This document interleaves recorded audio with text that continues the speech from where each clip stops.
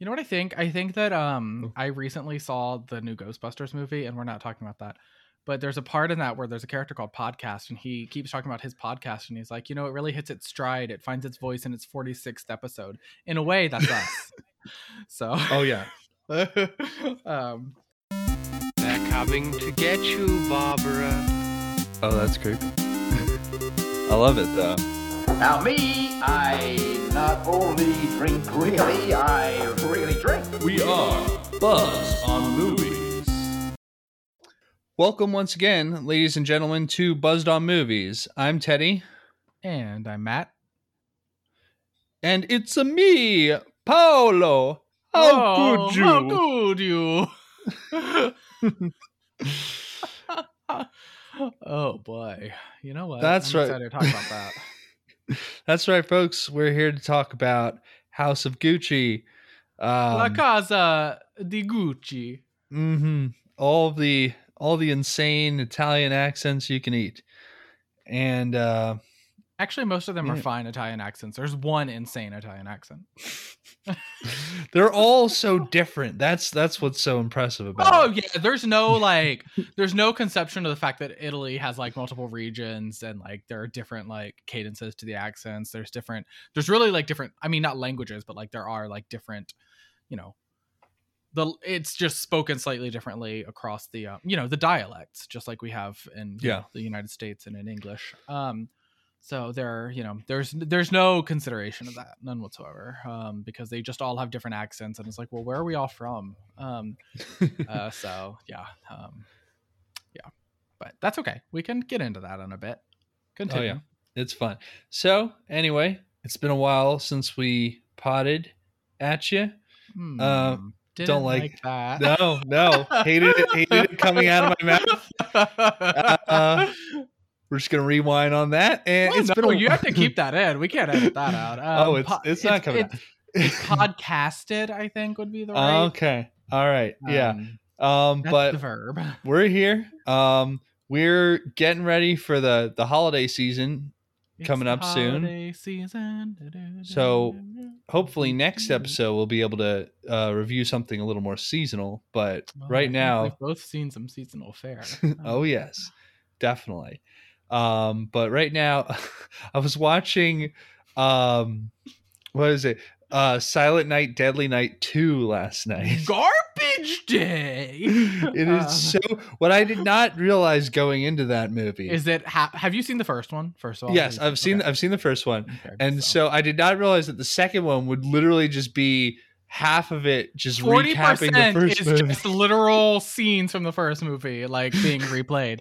It's so fucking funny. But when it's not those scenes, it's like hilarious. Like when it's like the actual scenes from Silent Night, Deadly Night 2, it's like very bizarre. It's like this guy being interrogated, and then you have like this long drawn out like weird scene at the end where you have to watch, instead of him like telling what happened, you have to see what happened. I'm like, what the fuck is going on in this movie?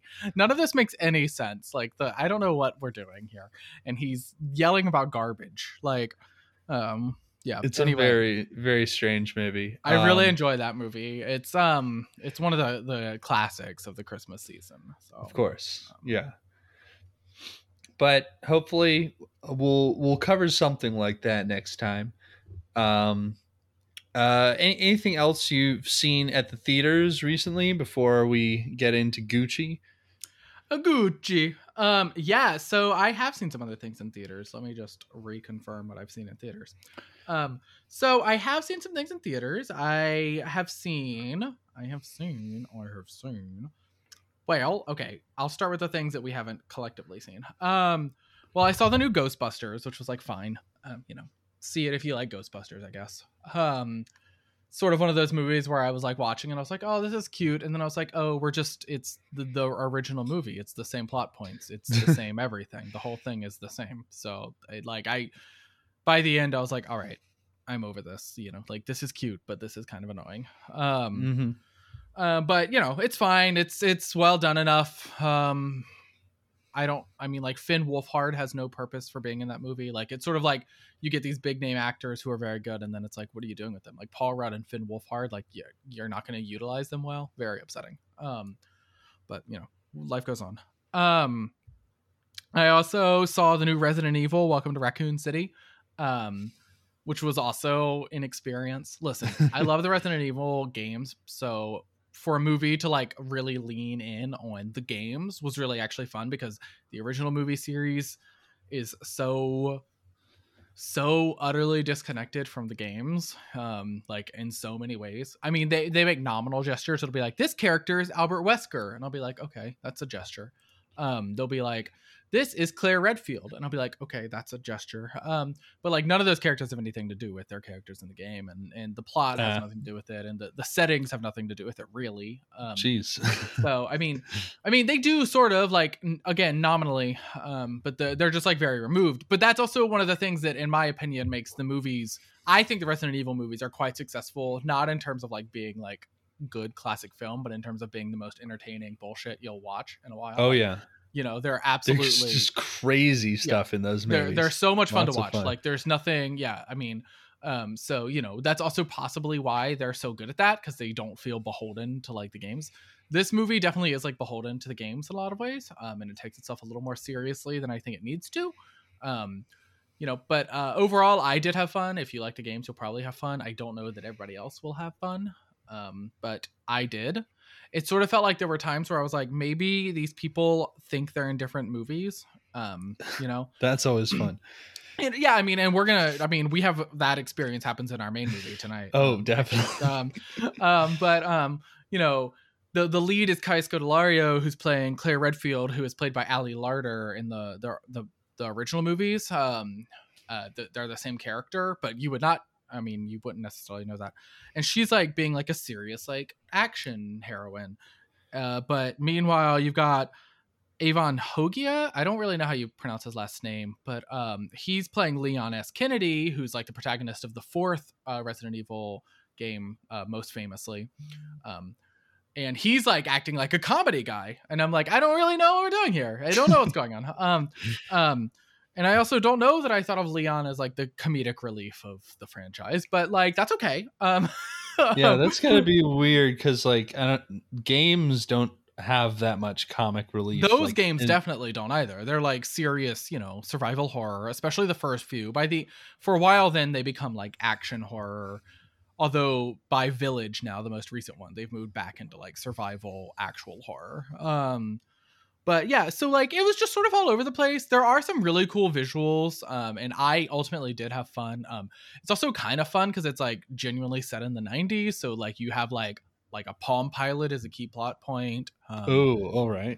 You know, stuff like that is happening. You hear a Journey song, specifically Any Way You Want It, which means a lot to me. So, you know, Very nice.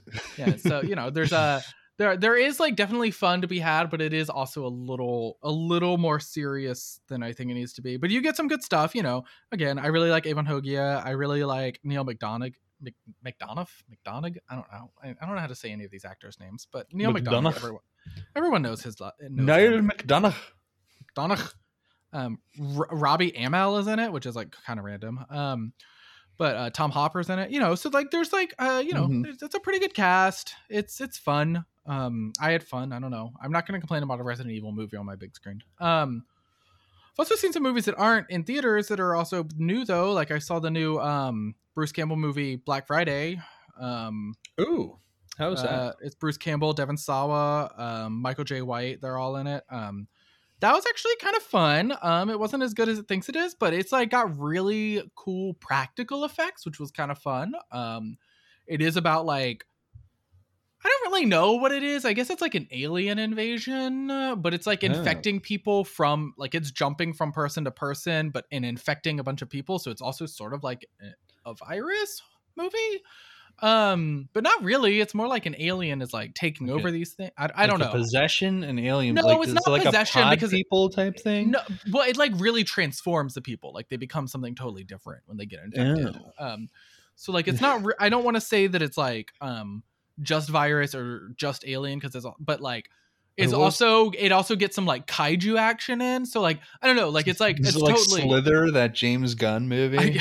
You know what? Yes. Actually a little bit. But yeah, that was actually kind of fun. I mean, it's like a little, again, has some moments where I'm like, all right, we don't need to take ourselves quite as seriously as we're all doing right now. But it also was kind of fun. It all takes place like it's retail workers on Black Friday. Just like a good setting for like a quasi zombie, quasi alien, quasi virus horror movie to be Right. taking place, right? Like so, the opening scene of Krampus, yeah. Oh, but with Krampus. zombies. Yes. So yeah, I kind of have fun with it. I thought it was pretty good. And that's brand new. So yeah. Sounds pretty good. cool. Yeah. What about you? Well, in terms of new releases that I have seen not in the theaters, I recently saw A Castle for Christmas. Oh yes, Which- I didn't mention that because I thought we might formally discuss it at some point. But yes, I've also watched that. We can definitely talk about it a bit now. This is a new Netflix movie, and it's one of their like classic like Hallmark style Christmas movies where it's like, you know, a romance with very little substance to it. Just like completely like zero stakes, but yeah. No stakes, no like conflict or characterization. It stars Carrie Elwes, which is Big draw for us. a big draw for the Saw fans that we are. It also stars Brooke Shields. I just like feel like Brooke Shields as well. Quite the surprise. Yes. And I can't say that either of them did particularly well because there was not a lot to work with.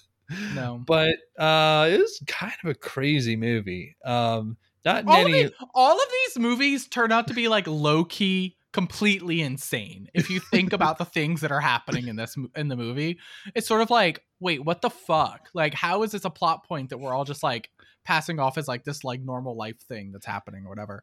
Like.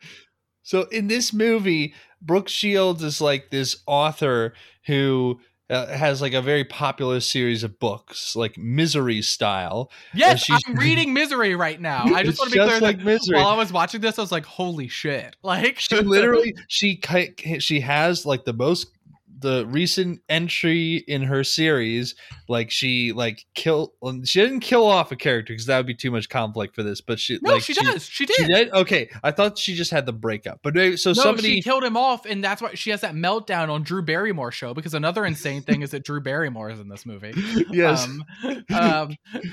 Drew Barrymore, in what I saw described in one of the articles as a blink and you'll miss it type cameo. They were like, watch for Drew Barrymore. It's like, okay, there's a whole scene where Drew Barrymore is very prominently like in the scene, but she's like very prominently being Drew Barrymore.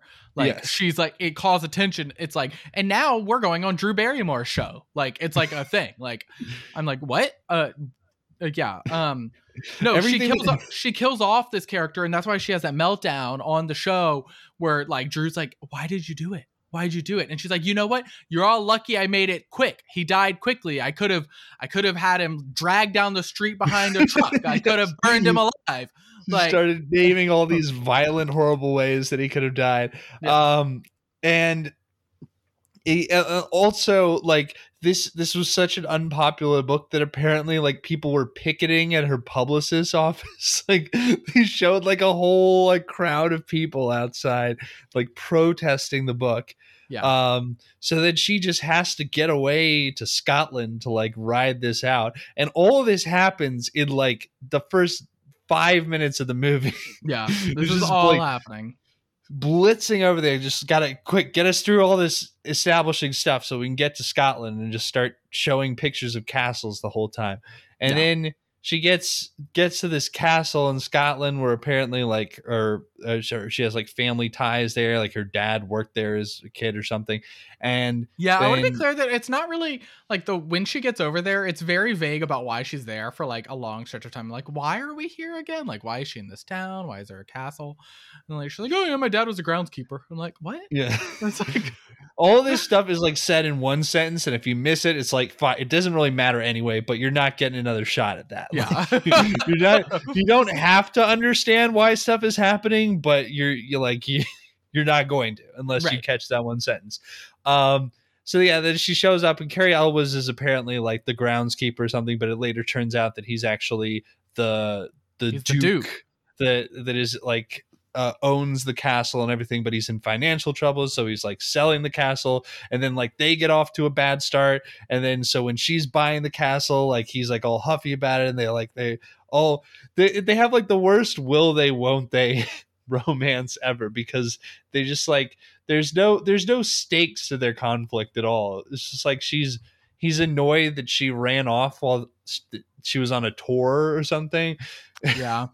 And like, oh my God, this whole like, thing, okay. that whole thing is like very stupid. Like, and like, he's like, don't go up there. And she's like, okay. And then just goes up there. And I'm like, what? Just runs like, you could have just said like, oh, you know, my dad carved something in the door when he was a child or something. No.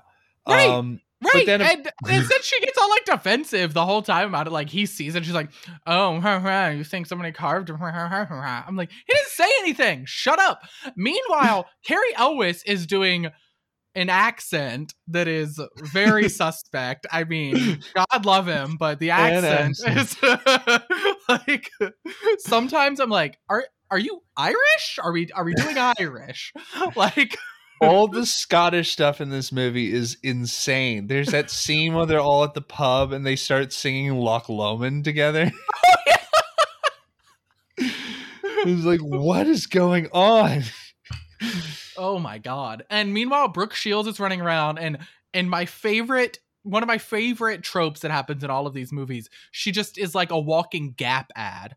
Like she's just like running around looking like she like got dressed like she's a Gap mannequin the whole time. She like she's wearing like the puffy vests and plaid and jeans, and I'm like, okay, we get it. Like you got a gift card to the Gap and you're running around, and she's just like, oh, I have to write. I can't put words on paper. And I'm like, well, you're not trying very hard. So if we could like sit down and write, girl.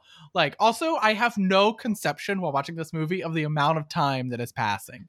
Like the whole time, like there's no like visual to know like, oh, it's been like this amount of time. Cause she's like, I have to write this book. And I'm like, well, haven't you been there for like 4 days? So if you'd written the fucking book, it'd be weird.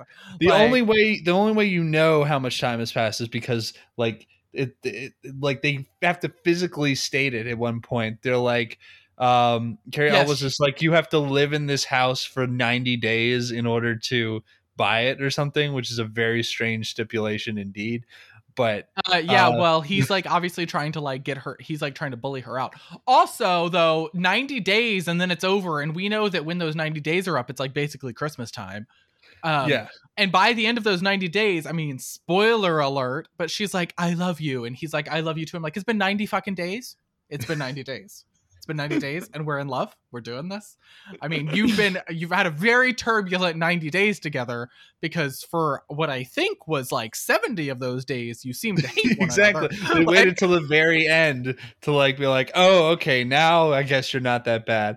And the funny thing is, like, Brooke Shields is like comes to him wearing like some family dress of his that has like the tartan pattern. Oh my God, which it looks is absolutely so insane. It's like, it's not, it's a lot. It's really a lot. But you think like that's going to be like a conflict moment. That's going to be the thing that almost tests their relationship. But somehow like me showing up to my partner's place in like a Union Jack tuxedo. Like, that would be a bit off. Yeah. But instead, somehow that's the thing that brings them together. But then you get like the little conflict moment where that means that they have to make up at the end later. And I don't even remember what it was. It was just something completely. Oh, their fight. I know what it was. Okay. They'd like hooked up, and like it's heavily implied that they spent the night together. So they like had sex. Obviously this movie can't show that, but like, come on, they spent the night together and they're adults. So then they were like having breakfast that was made by the guy who's always wearing a kilt. He's like perpetually in a kilt. And then she's like, I was thinking you could live here too. You don't have to leave. And he's like, oh yeah. I can live in my home where I'm the Duke, my castle. And I'm like, she fucking bought it. She bought the castle. This is a nice gesture. That like, she's obviously saying she wants you to move in with her, you fucking lunatic. Like, I love that he gets offended by that, because like it seemed like he just like instantly reverts to the version of himself in the beginning of the movie. There's like there's like this whole time it's like they've made no progress. Well, and this Just is like, after wow. like, they've clearly fallen in love, and we've had moments where like she's like, "It's snowing." And he's like, "Oh, don't tell me you're one of those people who likes the snow." And they'll get a fucking batshit insane montage of them swirling around in the snow. It's like, well, these are the only scenes they've been together. And so like they're just like running around in the snow, and like she's literally at one point spinning around in the snow with her arms out with her tongue out to taste the snow. And I'm like, this is fucking psychopathic behavior. Like, what are we doing? Like, very surreal moments in this movie. And then there's the part during their fight where Carrie Elwes is having like flashbacks to all the things they've done. Yes. And they've had like 2 scenes together. So you literally just get shots from like those 2 scenes. The movie is like an hour and a half. Like, it's not a very long movie. So by the time we're at the fight, they like, you know, there's really only but so many things we can pull from here. And like, it's an hour and a half of not a like particularly well-crafted film. You know, it's not like this is like a nice densely plotted film where after an hour we really understand these characters. It's sort of like, I don't know what the fuck any of these people feel or think or are, because we've also got like side characters. Like, we've got like these side characters who like take up plot. Like, one of them wants to dye her hair green, and this is like a key plot. The side characters, Like, the side plots are insane.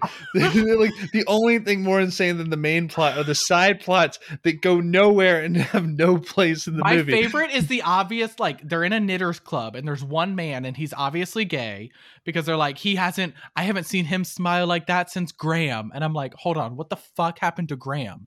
And and we never find out what happened to Graham. I just want to be clear. But what we do find out is that this man at one point towards the end has like a crying moment where he's like, so I can't even remember what exactly he says, but he's like, love is so important, and when we find it, we don't let go. I'm like, what the fuck? Like, who is this man? Like, I mean, I know he's been in the movie the whole time, but like, he's never really said anything other than smiling at the camera. Like, why are you delivering this poignant line now, and he's, like, man? We don't crying, know. and then he like runs off while crying. I'm like, what the fuck just occurred? Like, very bizarre. We've got Brooke Shields. She's like a amateur barber who's apparently really good at it for some fucking reason. I'm like, she's a famous author. She's a famous author. She doesn't deal with hair. Why is she cutting Like- hair? It makes no sense. Oh my god. She's like clearly like a Nicholas Sparks level author, right? like sells like bazillions of books that aren't particularly great but are like really entertaining for people who like that kind of book, right? What are we doing? Very weird. You know what's the craziest thing about this movie though? Has nothing to do with the cast, nothing about the plot. It's that this movie was directed by Mary Lambert, who directed the original Pet Sematary movie, which is fucking insane. That's completely bizarre. Yeah, that's very, very strange. She has a very interesting filmography. Also, I have to point out that one of the reasons that is established in the movie why Brooke Shields is good with hair is that at one point she lived above a hair salon. Yes, that is why. I forgot about that. Oh my god. You know That's what? This woman did also direct Halloween Town 2, Calabar's Revenge. Yes, that was the other thing that I and saw. And Urban Legends Bloody Mary. Yes! So, quite frankly, she's an icon and a legend, and I think we need to respect her more. She also directed Mega Python versus Gatoroid. I don't even know what the fuck Gatoroid is. Like, that's like one of those legendary like sci-fi horror films. Yeah. You know, like as in on the Sci-Fi Channel. Right. So she's really like, she's just done it. She's really done it all. So good for her, if I'm being honest. That's quite the career. But yeah, that's a whole trip. I don't know if it's quite as crazy as like the Night Before Christmas or whatever, but I love The Night Before Christmas, man. I yeah. can't wait for a sequel. They really need a sequel. I would watch a sequel to that. I don't think I'd watch a sequel to Castle for Christmas, but well, there's nothing to do with the sequel. Not that like that has ever stopped these movies before. Like I remember there's that one called A Very Country Christmas. It like has like zero purpose and has like zero room for a sequel, but they're just like there are like 2 extras, and I'm like, why? Wait, Why are there 2 more? Like, what are we doing here? So you know, you never know. You know, if enough people watched it, they're gonna do a sequel. It's So. going to do a Magic Mike XXL style sequel where it's just all the characters you liked from the first movie just hanging out and having a good time. Honestly, I would 100% watch these characters just hang out in like the knitting club inn where they go to the, like, she's like, want to go to the pub, and it's the same pub that's in the hotel, which is also where the knitting club meets. It's like there's like two, the only building in town. Actually, there are 2 sets in this entire movie, other than Drew Barrymore show. So there are 2 sets, and so they go to the one where it's a pub / knitting circle / hotel. So yeah, Like you do. Yeah. I really appreciated that. You know, I love these movies, so I was very happy to watch it. This was like a joyous occasion for me because Cary Elwes did one of them. Yes, really great. Yes, that's true. Incredible to see him in one of these finally. One thing I have to mention before we move on.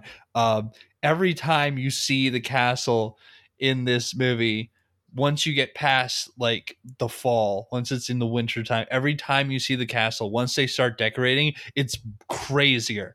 Like, and you there's a certain point where you see it, you're like, okay, it couldn't possibly be any crazier than that. And then they go back and it's like, what is going on? They have all these lights and stuff. And the entire time they're complaining, like, you know, Cary Elwes' whole plot is that he's broke and that they have no money for anything. But they're spending like thousands of dollars decorating this place for Christmas. Well, that's Brooke Shields. Because she's decorating it. And at one point the power goes out and he's like, it's probably all your lights. And I'm like, all right. Yeah, how does this town even have the infrastructure to power all those lights? Well, it's a fucking it's in castle. the middle. Also, it's in the middle of nowhere. I just want to also point out that, like, even though she's like a famous novelist, like, I don't think famous novelists make but so much unless they're like J.K. Rowling, God forbid. Like, she just shows up in Scotland. She's like, I'm gonna buy this castle. I'm like, hold on. If we like, what? You just have the money to buy the castle? Because we also find out that the cat, like, in buying the castle, like, also Cary Elwes owned all of the land around the castle. I'm like, what the fuck is going on? Like, yeah, well, because he's the Duke. He's the Duke. He owns like the whole dukedom. Whatever. The dukedom. Mike Kashevsky. It's a very bizarre, like, not like there are like plot points will be thrown at the screen, and then it's like, wait, that didn't make sense. But it's like clear that it's just like we need like some sort of conflict for the next 10 minutes. We'll move on, but we need the conflict for now.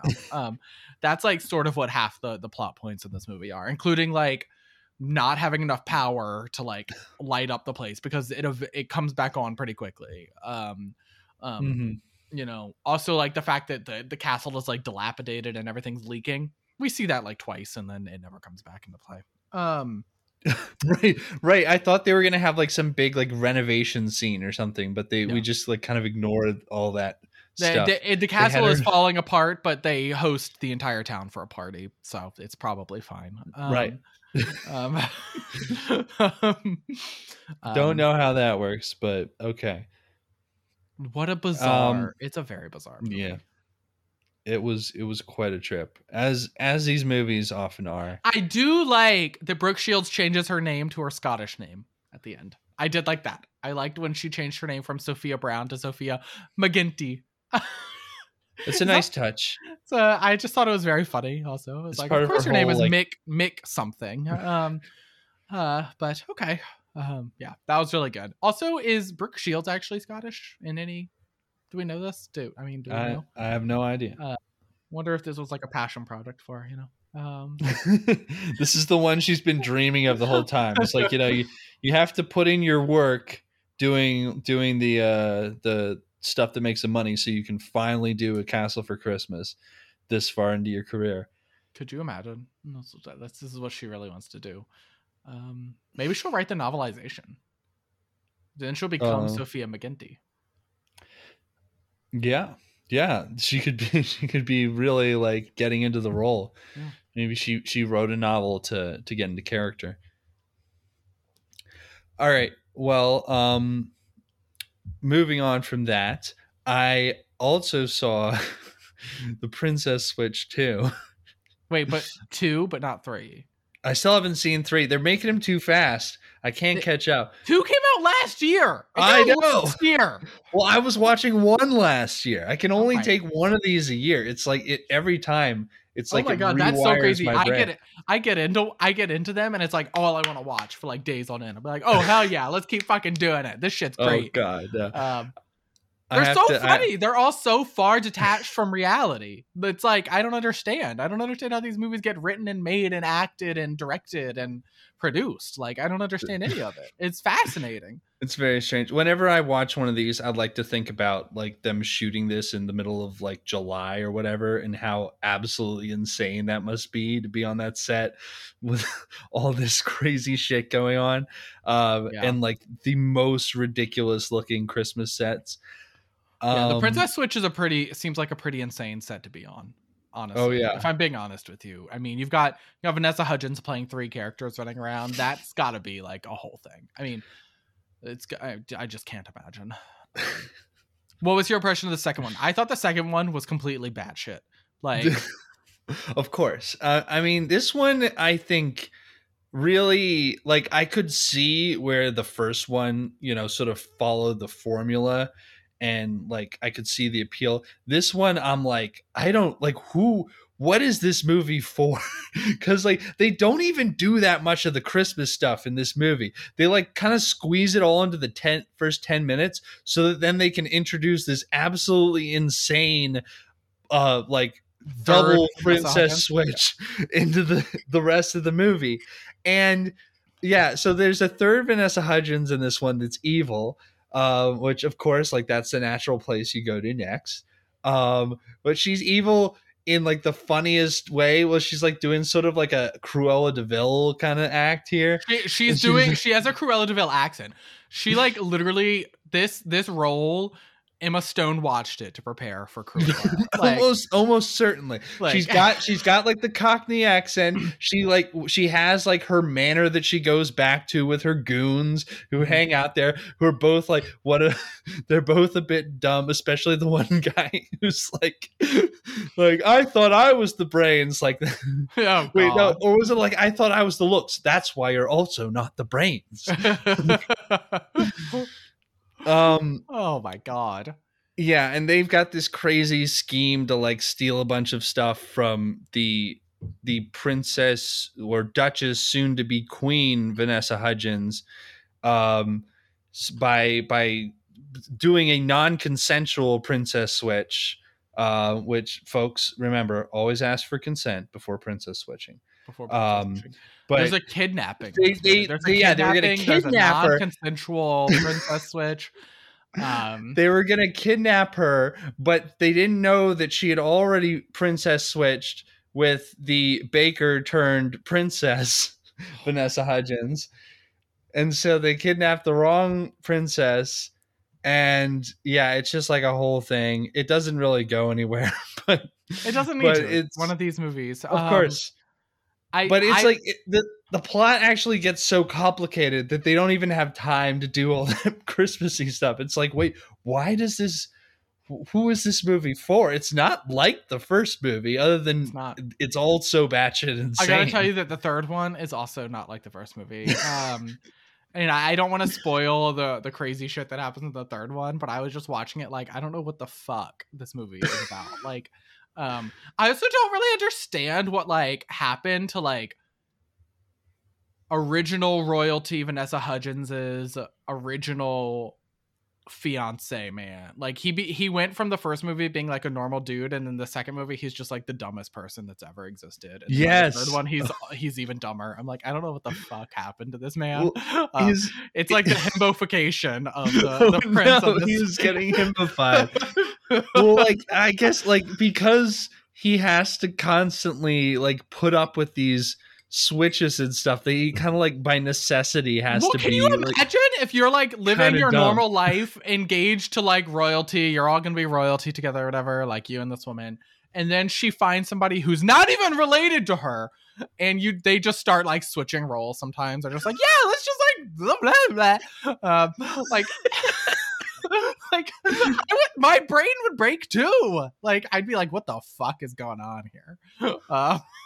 It's fucking insane. I mean, this would be, it's so funny because even by the third one, there's never like talk of like, what will the press say? It's like, this would be national scandal. This would be like the craziest this would be days of MSNBC coverage. This would, the BBC the UN would be involved. They're like, what, the princess like went missing and like some other strange person just filled in for her? Like, what was going on? Like, did she have access to international secrets? Like, what was so there's so many completely nuts. The geopolitical implications of some of the things that happen in this movie. Like, there was almost somebody who, like, the wrong person almost got coronated in this movie. What would have happened if that had happened? Would the parliament have to step in? Who knows?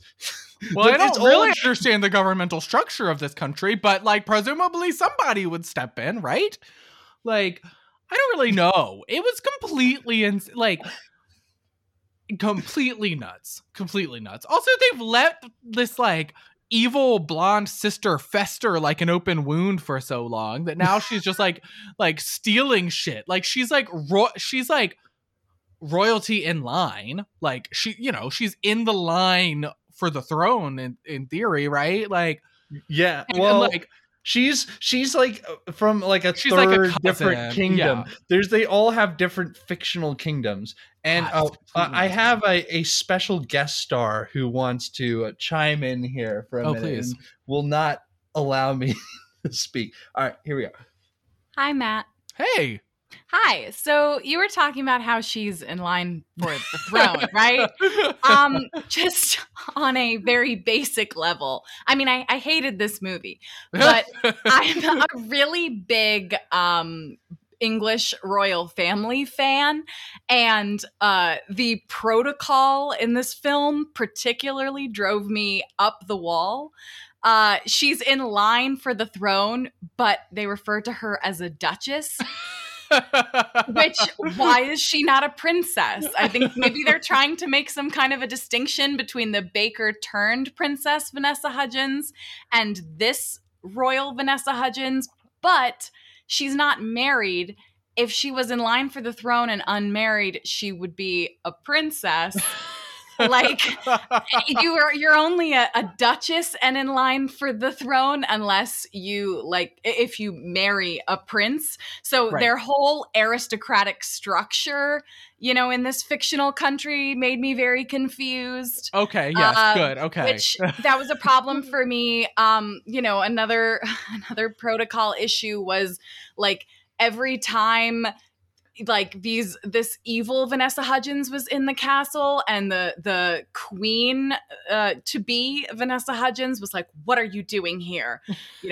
Like, anytime she didn't want her in there, there are people who can just get rid of her, like, yes, all the time. Right. If you are like the queen in waiting, like, or like, it literally, if someone like touches you and you don't want them to, like, they're thrown in jail. Like, yep. the whole thing was upsetting. The royal wedding in an airplane terminal, which was fine. That would have been, national uproar. Yeah. Absolutely. Yes. Yeah. And the fact that a queen was marrying a baker, for some reason didn't make the headlines. There was just there's no consideration for like the media or like geopolitical ramifications of anything they're doing. And between the two of them, like, the whole idea of the princess switch was, you'll have some free time and we'll be able to get our relationship back on track, and then we can be together. And it's like, she's about to be queen. It's just going to get worse from here. Like, she's not going to get more free time after you get married and she becomes queen. Right. Like, you're going to have to completely give up your bakery. I hope you're okay with that. That's never discussed. And like, you're both going to get really busy. So honestly, the princess switch, like, it's not going to fix your relationship. That's really unfortunate. But also then at the end when they, they make out during her coronation, and then they kind of make the coronation like a wedding, which is like entirely inappropriate. And then evil Vanessa Hudgens gets to attend with her police guards. Well, yes, also that. I just wanted to step in and provide my, thank you. Royal analysis. I was going to say, you have the expert opinion on this. So as an expert, if Princess Kate behaved like this, it would have been, uproar. Off with her head. Off with her head. Yeah. But I'm happy it's working out for Vanessa Hudgens, and I can't wait to see what kind of, Princess Switch cubed happens in Princess Switch 3. I can't wait. What they really need to do actually is follow the Aliens 3 format and bring us back to just one Vanessa Hudgens in this one. So she's gonna have to kill off the other two. We've never had one with just one. That's never happened. No, I'm just saying we have to follow the Alien format. But right. it is unfortunate that nobody got executed for treason in this movie. They did get sent to the dungeons. They did, I did like when she's like, to the dungeons, and I was like, what? You have dungeons? We're just sending them to the dungeons? They're actually like medieval style dungeons. Okay. Yeah. Cool. Also, there was a theory that we developed during this movie, which is that at this point in the story, the bakery that Kevin works at would basically become like the equivalent of like Georgetown Cupcake, where like the baking wouldn't necessarily be very good, but it would all be about like showing up to take an Instagram. It'd be like, look, I'm at the Princess Switch Bakery. Right. That is what would happen. Oh boy. Yeah. So much fun with these crazy Christmas movies. I think at this point, like, there's like all of the people making them know that they're just making crazy shit, and they're just like, let's just see what we can do. Like, let's see what we can get away with. It's like an asylum film or something, like they're just making like it's the equivalent of those insane horror movies that just like don't even try to have a plot that makes any sense. It's just like we'll give the people what they want, just pure Christmas insanity. Love it. I want more. Let's just keep getting as batched as we can. When is the next night before Christmas, Vanessa? I'm really waiting for that. Like I'm very, because they specifically teased the fact that Sir What's His Face had a brother who was also going to travel the Knight's Quest to the modern day. It's time. So yeah, we need that in our lives. It's gonna be great. I'm sure of it. So good. All right. One last thing that we should touch on before we get to the meat of tonight, because I think the meat this has also been meaty, but let's continue. Everything here is meaty, if you know what I mean.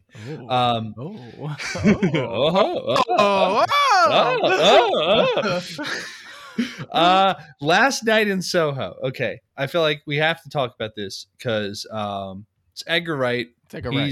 He's somebody I always have to see as auteur. An auteur.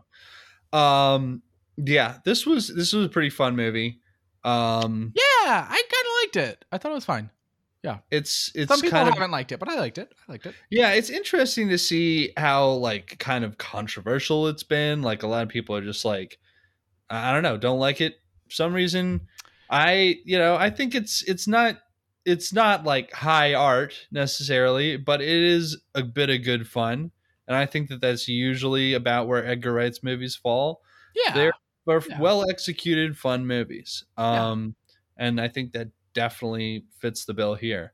This was kind of like a 70s, 80s Giallo throwback.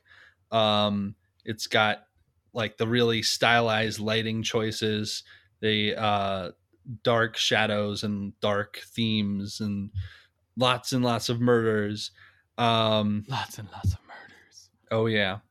This movie's all about a girl who moves to London for fashion school and who starts having these dreams where she like sees herself as this woman, like this different woman in the 60s, and like she's a nightclub singer, and she has like this whole sordid story, and she begins to figure out that this is like a real person and that these things actually existed, and she's trying to like solve how this person got murdered, because apparently like she can see that she got murdered.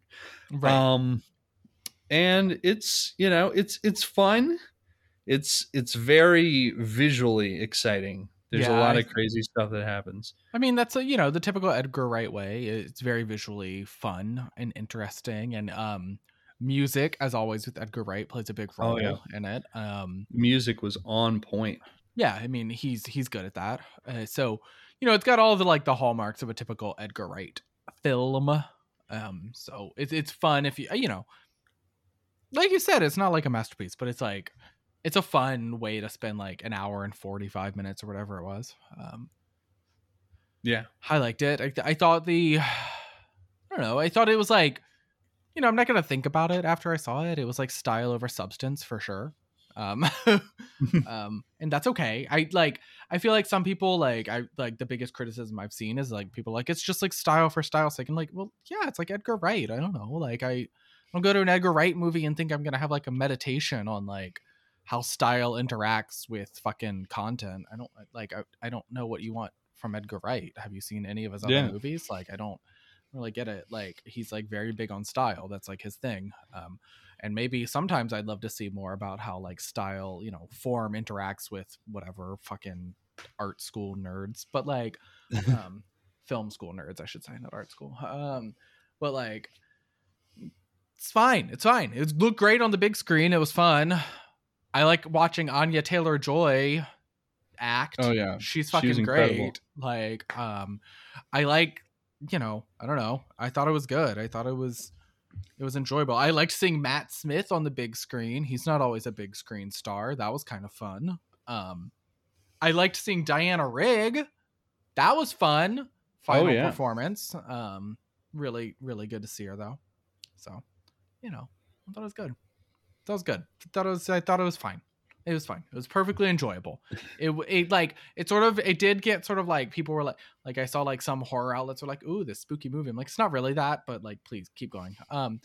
Like every time it was like, oh, and here are these ghosts of all these dead people. I was like, well, this looks like it's like the way that 2007 movies presented ghosts. So maybe we should tone that down a little bit. Like maybe Edgar Wright needed to not take his cues from Pulse, the 2006 remake. Oh no. But like, otherwise I did think it was pretty enjoyable.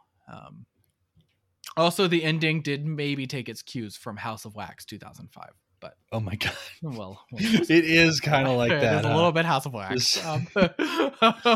Oh boy. But that's a good thing. Yes, we love House of Wax here. So that's fine with me.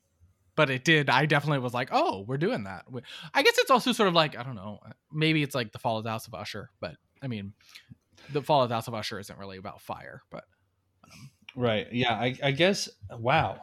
Is the ending of House of Wax 2005 an homage to Fall of the House of Usher? That actually makes more sense because House of Wax 2005 is sort of about like family and stuff like that. So. Yeah. That's true. Ooh, boy, man. Gonna have to go do another House of Wax deep dive. Should probably see there's also the original. Should probably watch that and see if that has some parallels that make it clearer, Yeah, I saw that a while ago. This is Vincent Price in that one. Yes, as he would be. Vincent Price, who was also in an adaptation of Fall of the House of Usher. So. Wow. Oh wow. But we're getting well off track here now. So let's in terms of 60s depictions of London, though, do we prefer? I can't even say it with a straight face. Do we prefer Last Night in Soho or like Cruella? And we're back, folks. We verged back full circle into Cruella territory. So, okay, yeah. Yeah, I don't even know if I can add on that. Okay, yeah, Cruella is very fun with the 60s. We talked about Cruella. We've been there. I know. All right. So, let's take our walking boots and walk from jolly old England a little south of the border down to Italia. That was me trying to do these boots are made for walking, like Oh, intro. okay. That's what I was trying to do there. Oh, Italia, ciao, mi amore. It's me, Paolo. How good you? Good lord, good fucking lord. Listen, let's just House of Gucci. House of Gucci is a film. It exists. It was a pretty enjoyable movie. Yes, I think In that's. its I own think way. enjoyable is a very good word for this movie. I do not think great would be a good word for this movie. I think Not good would be a fine word for this movie, but maybe pushing it. Maybe pushing it. I think it was a perfectly fine movie, and I think the biggest problem with this movie was it like every scene the tone was just like, oh, now we're back to this tone, and now we're this genre, and now we're this. And I was like, what the fuck? I don't know what the fuck we're doing here. Like, yeah, it did feel kind of just like a collection of scenes, you know, and like they felt kind of disjointed. Well, it felt like maybe Ridley Scott didn't know if he was like trying to make a serious drama about like our leads and their situation and their romance and falling apart, or if he was trying to like make it like a sort of like funny, satirical, like campy movie about how ridiculous this all is. Like he just like could not decide. And so every other scene is a completely different vibe. And I'm like, this is very, very whiplashy. Like it's kind of halfway between the two of them. Yes. Which at times is not awful, but at other times it's like it's just kind of disjointed. Yeah, I mean it was perfectly enjoyable. It's just like it's not like really how generally one thinks that like they want a film to be structured, right? Like they want it to have some sort of sense of cohesion, you know? Especially when you're Ridley Scott and you're presumably, you know, putting forward this movie that you've clearly put a lot of work into and drawn performances out of actors that you clearly think it might be like award worthy. You probably want a movie that has some sense of cohesion. I don't know that this is that, but yeah. So I mean, like, so this movie, it's just sort of depicts mostly just like the rise of Maurizio Gucci to power in the Gucci family and then his eventual assassination. And then like along the way, you get his relationship with his first wife, or just wife. I don't remember. Did he actually marry the other girl? I don't know. No, he doesn't. And then, at least not in the movie. I don't know if in real life he does. But okay. And then like a lot of internal battles in the family over who's going to be in control, and then over like whether they're selling out to this corporation and stuff. And so there's some interesting history there. There's a lot of very good looking stuff in this movie. The fashion is great. The scenes are like a lot of they're put together very stylishly. It's I really like that. It's Ridley Scott. Yeah, I really like that early on, like the party scene. Oh yeah, that was great. I like, loved that scene. They're like dancing to disco in this like stylish Italian mansion, and I'm like, oh yeah, this is a cool time here. There are a lot of scenes like that where it's just like, oh yeah, I'd like to be doing this right now, like skiing in the Alps and stuff. Yeah, I don't want to be doing that. That's a lot for me. But I do want to be partying in an Italian like club.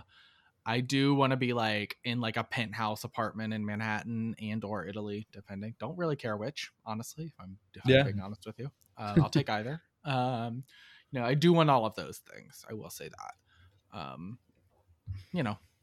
That all seems fine to me. Yeah.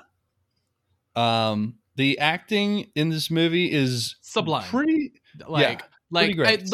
With a glaring exception. The acting is sublime in this movie. Yeah.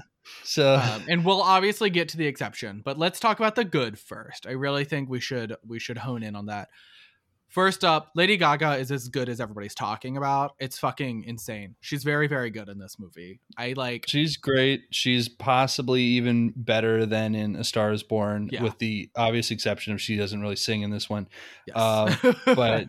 And so like that was a big part of her performance before, but here it's all her acting and her performance, and it's great. She's got a lot of different she's got some pretty big emotional scenes in this, but she's also got scenes where she's being a little funnier or just like really sassy or something like that, and she pulls all that off really well. And the accent is a little crazy, but not like cartoonishly crazy. It's just like you'd imagine like some very airy Italian rich woman might talk like this. Yeah, it kind of feels like she's like trying to project that image too, right? Like she's like trying to act like she's like rich and like super like hoity-toity. When saying hoity-toity made me feel like John Travolta in Hairspray. Hoity-toity. But you know, like that's how, you know, and I think that the accent worked because of that, you know. I think if she'd been playing a character who's supposed to be like a, you know, a typical Italian woman who isn't trying to be quote unquote above her station.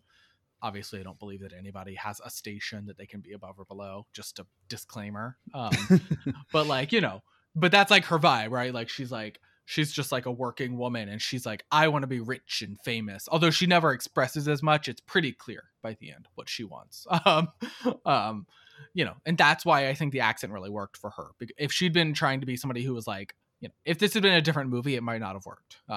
Because I don't think she could pull off like a just like authentic Italian average accent. But it really worked with like trying to be somebody she's not. And I thought she was really, really good. I thought she was really excellent. I mean, she holds her own with Adam Driver, which is not nothing. Yeah, he's a very good actor. Adam Driver is phenomenal. Yeah, especially good in this movie. Yeah. So, you know, she's really fucking great in this. I do expect she'll get some award nominations.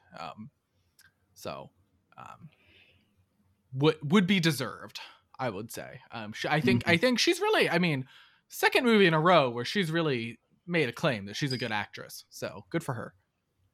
Yeah.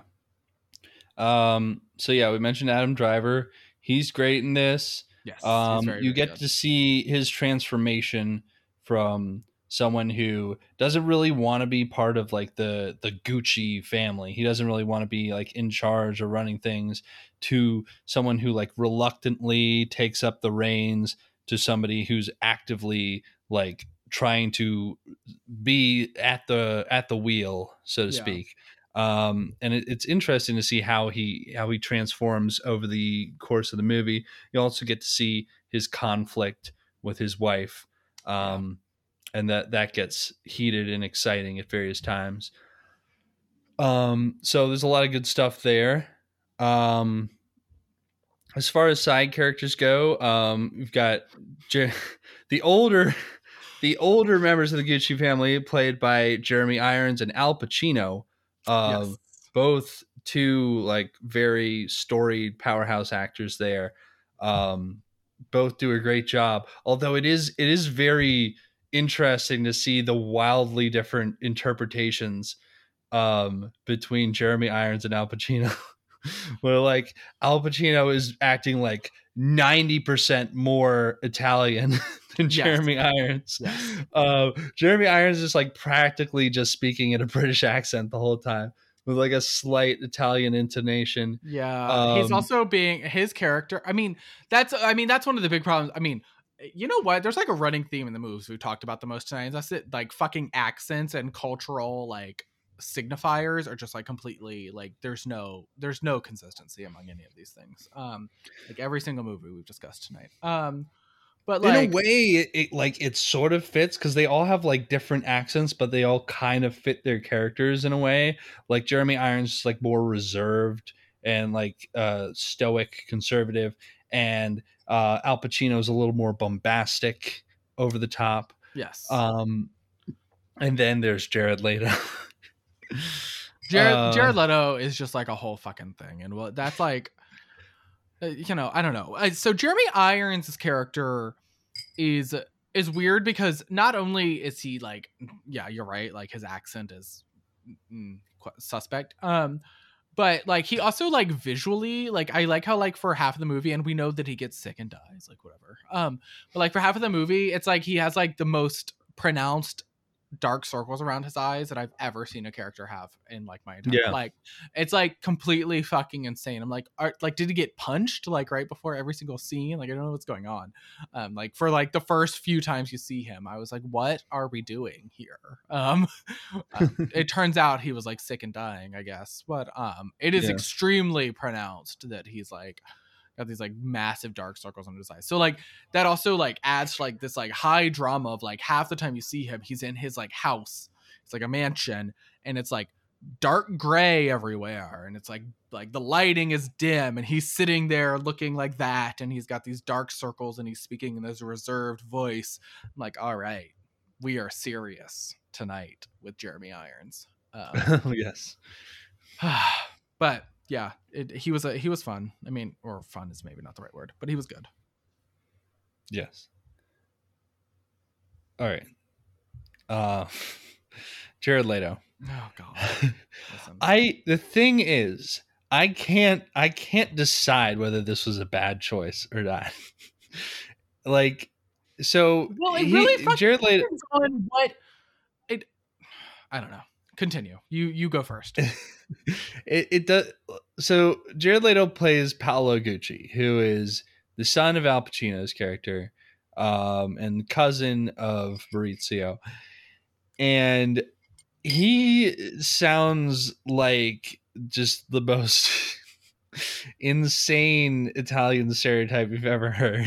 He sounds and he looks like the most insane Italian stereotype you've ever heard. He looks absolutely crazy. He's like wearing like very heavy prosthetic makeup. He's like made to look like much heavier in the face. He's got like male pattern baldness, but also like long hair in the back, and just like a big crazy nose. And he wears these wild flamboyant suits and stuff.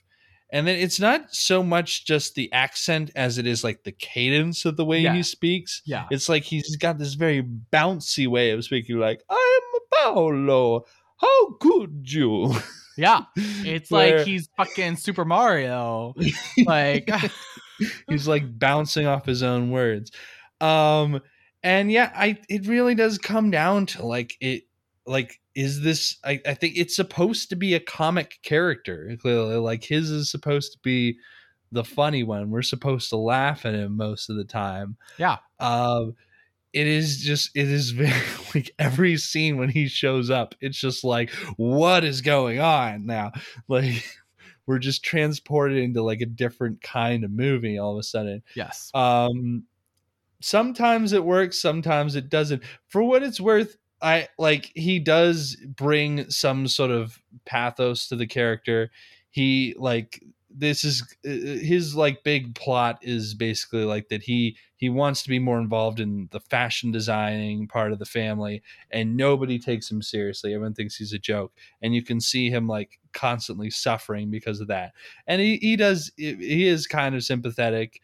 He does get that part of the character across, but he's also just laughably silly the entire time. Yeah, I guess like the biggest problem is that he like it is very, very funny, but part of the problem is that it's funny, and I'm not sure like part of the humor is that it just feels so out of place. Like it's just like it's like it doesn't feel like any other element of the movie. Like he walks in and he's just like acting in a completely different film.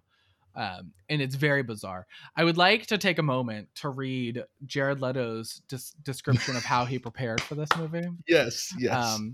Let me start by saying that this is from an interview he did with ID. He said that the performance was very physical, and that, quote, bringing Paolo to life was like birthing a bowling ball out of my sphincter. So we're doing well. He then said, quote, I did it all. I was snorting lines of arrabbiata sauce by the middle of this movie. I had olive oil for blood. This was a deep dive I did. If you took a biopsy of my skin, it would come back as Parmesan cheese.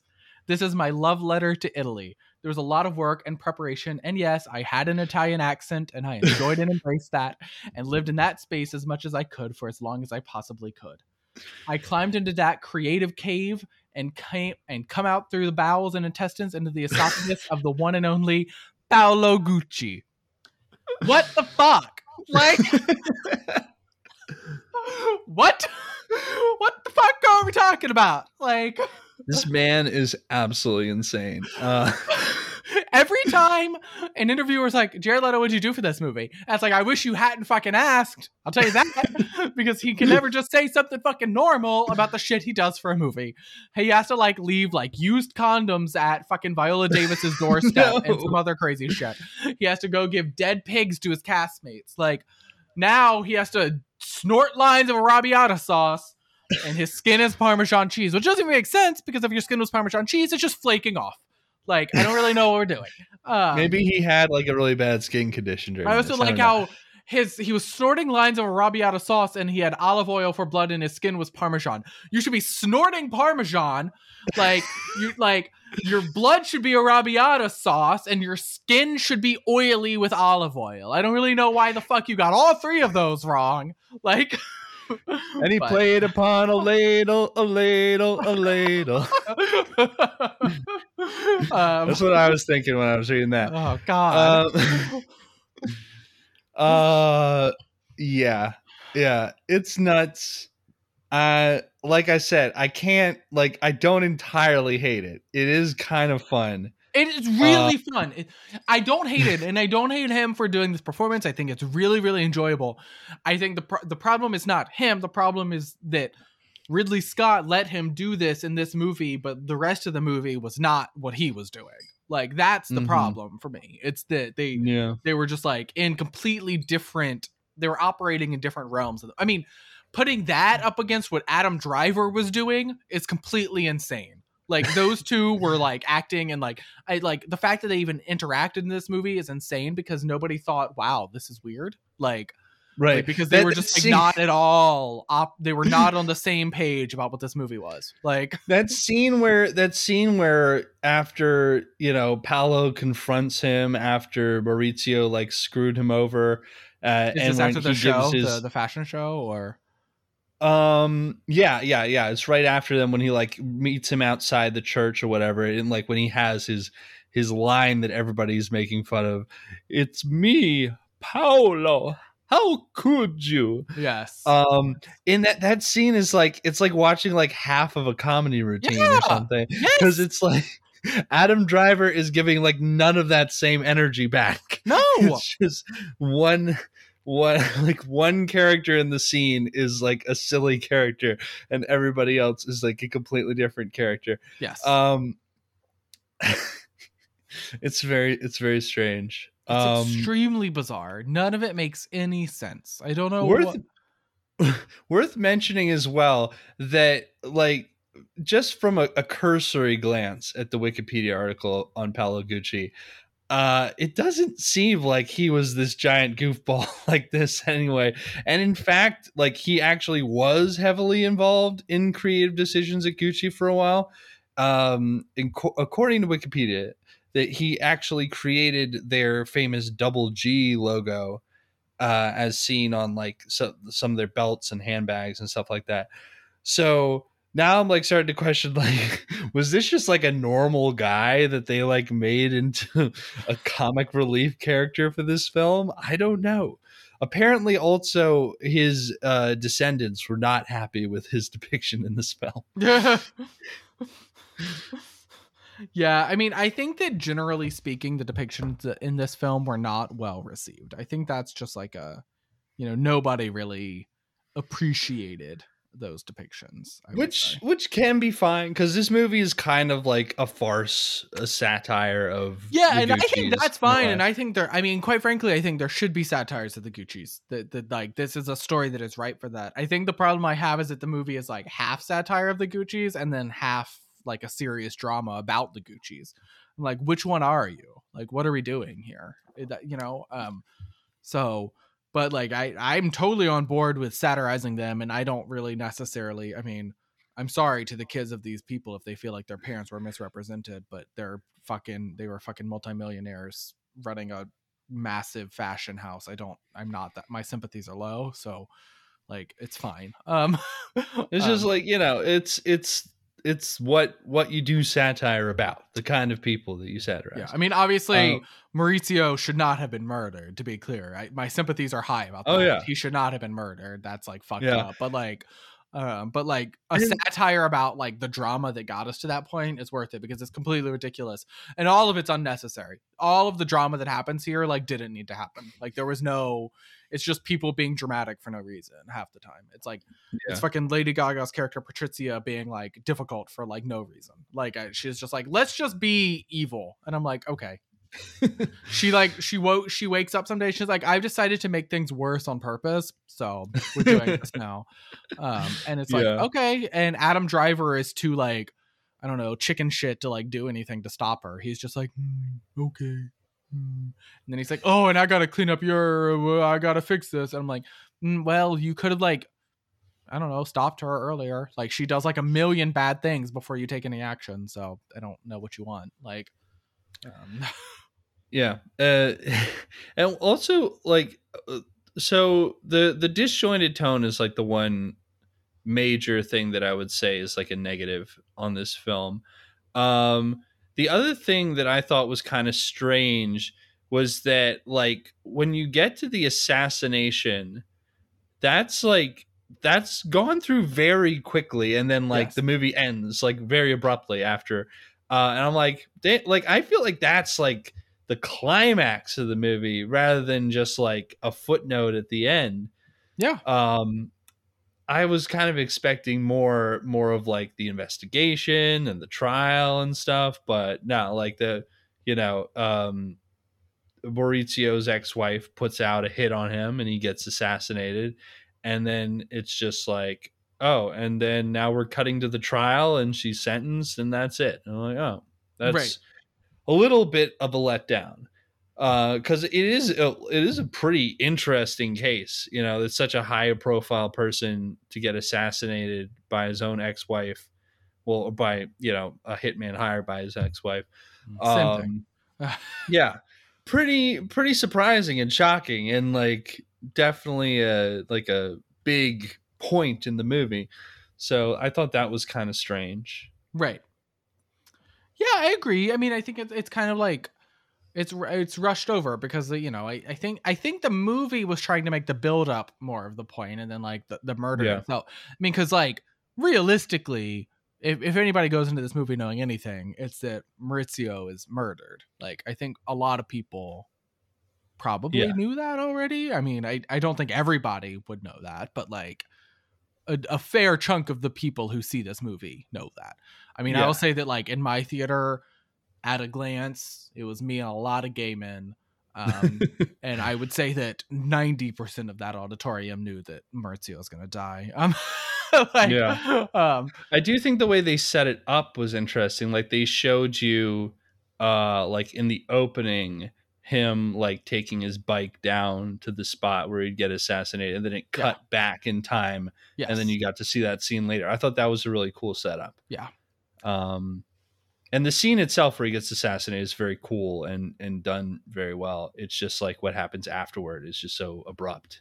Yeah, it is pretty abrupt. I mean, it is. There's no like, it's like, oh, it happens. And then it's like 2 years later, she's in court.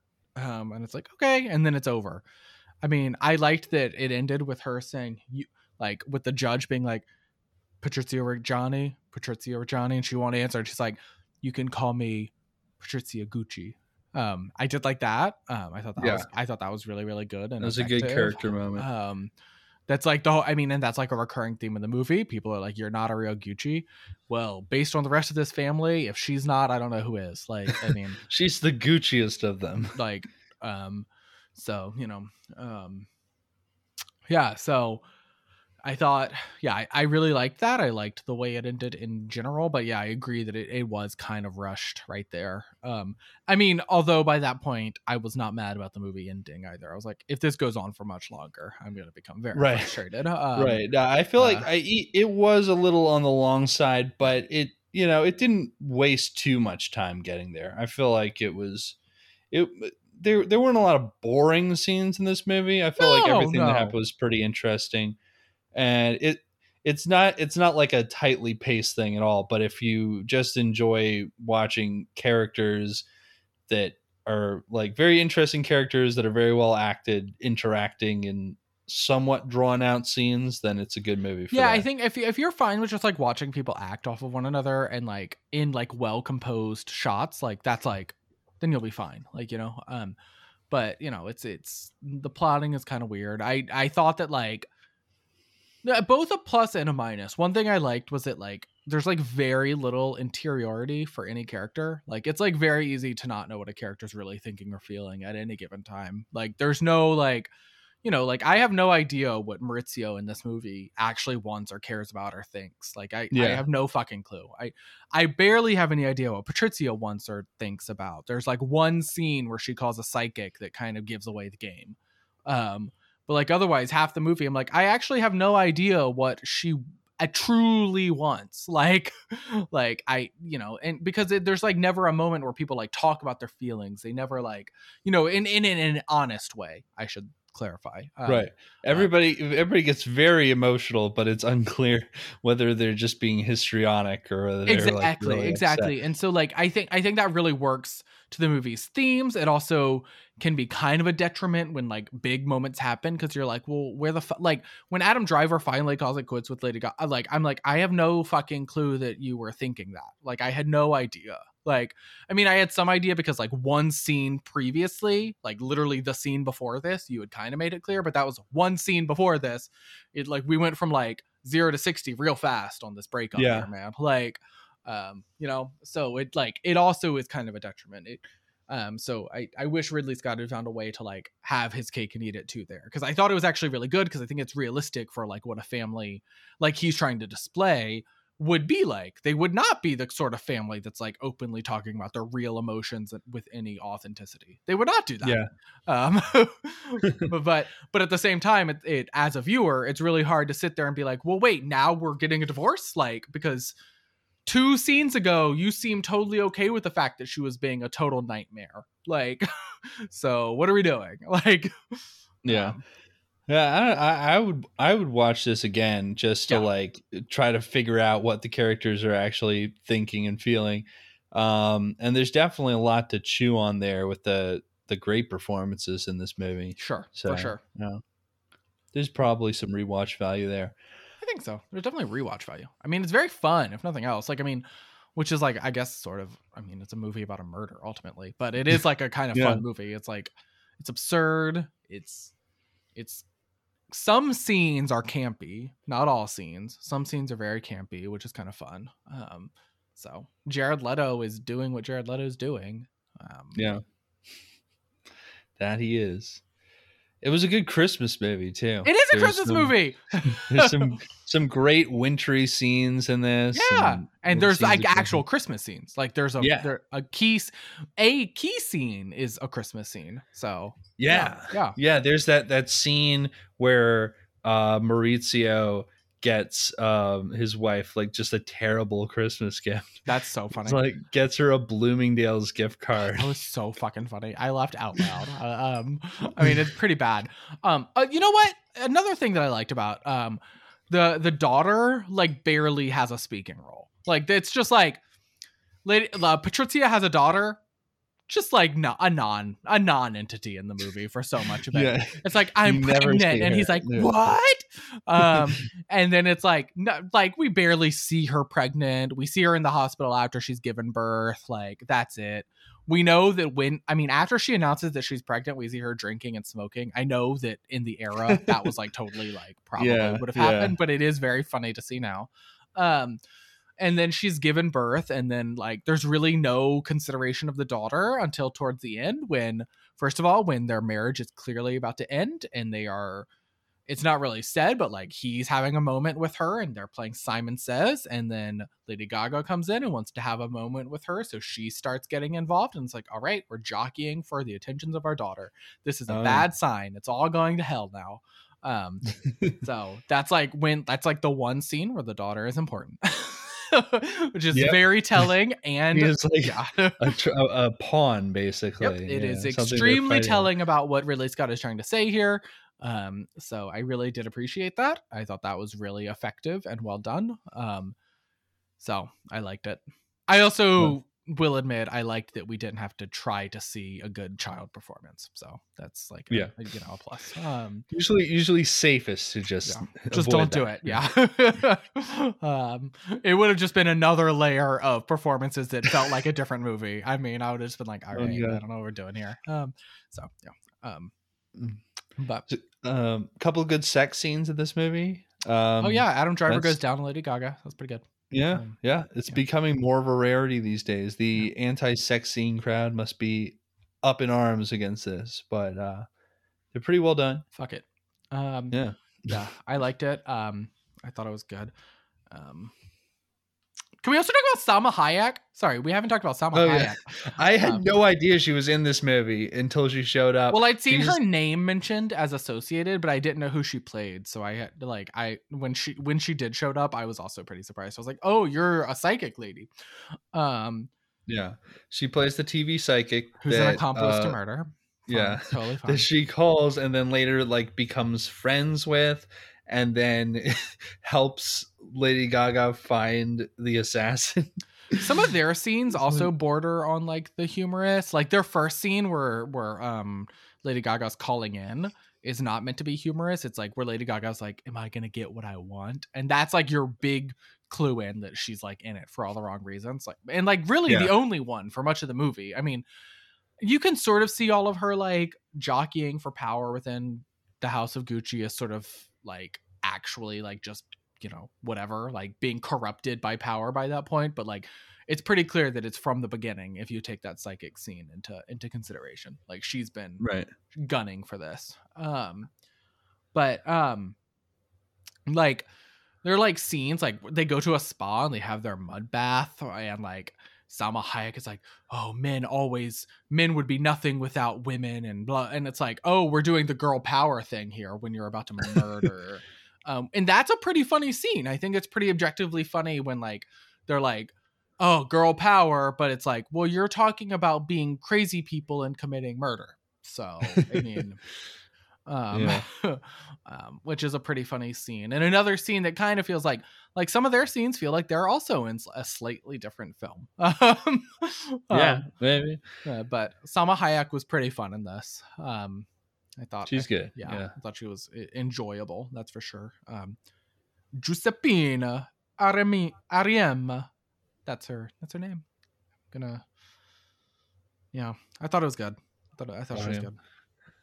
Yeah. Overall, House of Gucci, I thought pretty good. A little inconsistent at times, but overall, not a lot to complain about. Definitely something I would watch again and recommend anyone check out if it's still in theaters near you. Yeah, it was fun.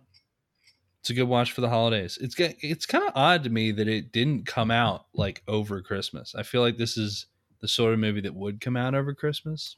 But when was it? When did it actually release? Was it a Thanksgiving release instead? Yeah, I think so. So that like sort of makes sense. The movies right now are either Thanksgiving or Christmas movies, right? Like that's like what it is. So it kind of makes. I mean, yeah, it kind of makes sense. Why not? Why not do the Thanksgiving release instead of Christmas? So that way you kind of get the best of both worlds, because everybody, you know, the first round of people will see it for Thanksgiving, but some theaters show it during the week of Christmas still, and people will go see it then. Yeah. So keep it around. Yeah. But yeah, it's worth seeing. It's definitely worth seeing. I had fun. Yeah. See it just for the memes. And you know, like there's so many like moments that are worth laughing at in this movie, at the very least. At the very least, you got to see Jared Leto. It's me, Paolo. How could you? I still love that everybody spoke in an Italian accent, but in English. I was like, all right. Yeah. Oh, of course. That's how you do something like this. I love it. I love it. I'm glad we didn't have Jared Leto learn Italian for this, because Wow. it would have been. That would have been very funny. So as we're wrapping up, may I ask what you've been drinking for this movie? We haven't talked about this. Oh, okay. I've been lazy, and I'm drinking Coors Banquet. You are not on theme. You are banished from the podcast forever. I'm gonna sell your shares to the fucking Roma team. Oh no! You're gonna bring in the corporate outsiders to take over the shares. Yeah, sorry. This is no longer a family business. Hate to break it to you. Well, some of us have been on theme. I'm drinking a Cynar Negroni. Ooh. Which is just a Negroni, but you replace the Campari with Cynar. Pretty good. Is that how you pronounce that? Cynar, yeah. Cynar. Yeah. Interesting. It's pretty good. That's I like it. That's an artichoke liquor, right? Artichoke. I don't know why I said it like that. You were thinking like arrabbiata, or I think I briefly went what's his face? Fucking Chewbacca. I don't think of the name Chewbacca. What's that? That Wookiee again? Yeah, no, that's it is the artichoke one though. It's good though. I like it. I like Cynar a lot, and I don't get many chances to use it. So I was like, I need an excuse tonight. Yeah. So that's a good use for it. And it's Italian. Cynar is Italian. The Negroni is Italian. Mm-hmm. We're all Italian. Yeah. Well, not on we all. Point. But. On point. I will make sure to have a more thematic drink next time. Yeah, you better. One thing I did want to mention before we close out, I recently acquired a small projector. Oh yeah, you did. For the office / podcast studio here. And oh man, I'm going to have a lot of fun with this thing. I'm so jealous. That's so cool. It's wild. It's a pretty cheap thing, but it works surprisingly well. And there's something special about seeing movies projected even in your living room or office, as it were, and just seeing it up on the big blank wall. That's a lot of fun. I love it. That's so cool. I'm sure it's just fun to watch movies that way. Yeah, it's really cool. And it makes it feel more like a production. You're not just turning on the TV, you got to fire up the projector. This isn't like a Christie 6K projector or anything. Like, oh, I was gonna say 4K, and I'm like, wow, like you can actually get 4K in your own house these days, but wow. It's not even that impressive. I have to go to like 8K. Things are gonna start looking real rough. Don't put me in 8K. No, that's all I ask. Yeah, I'm putting it in my will. Don't put me in 8K. Never put me in 8K. Never.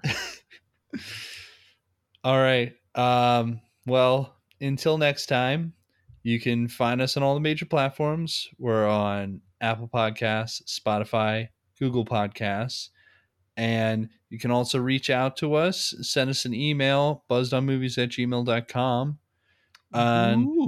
or reach out to us on Twitter @buzzedonmovies.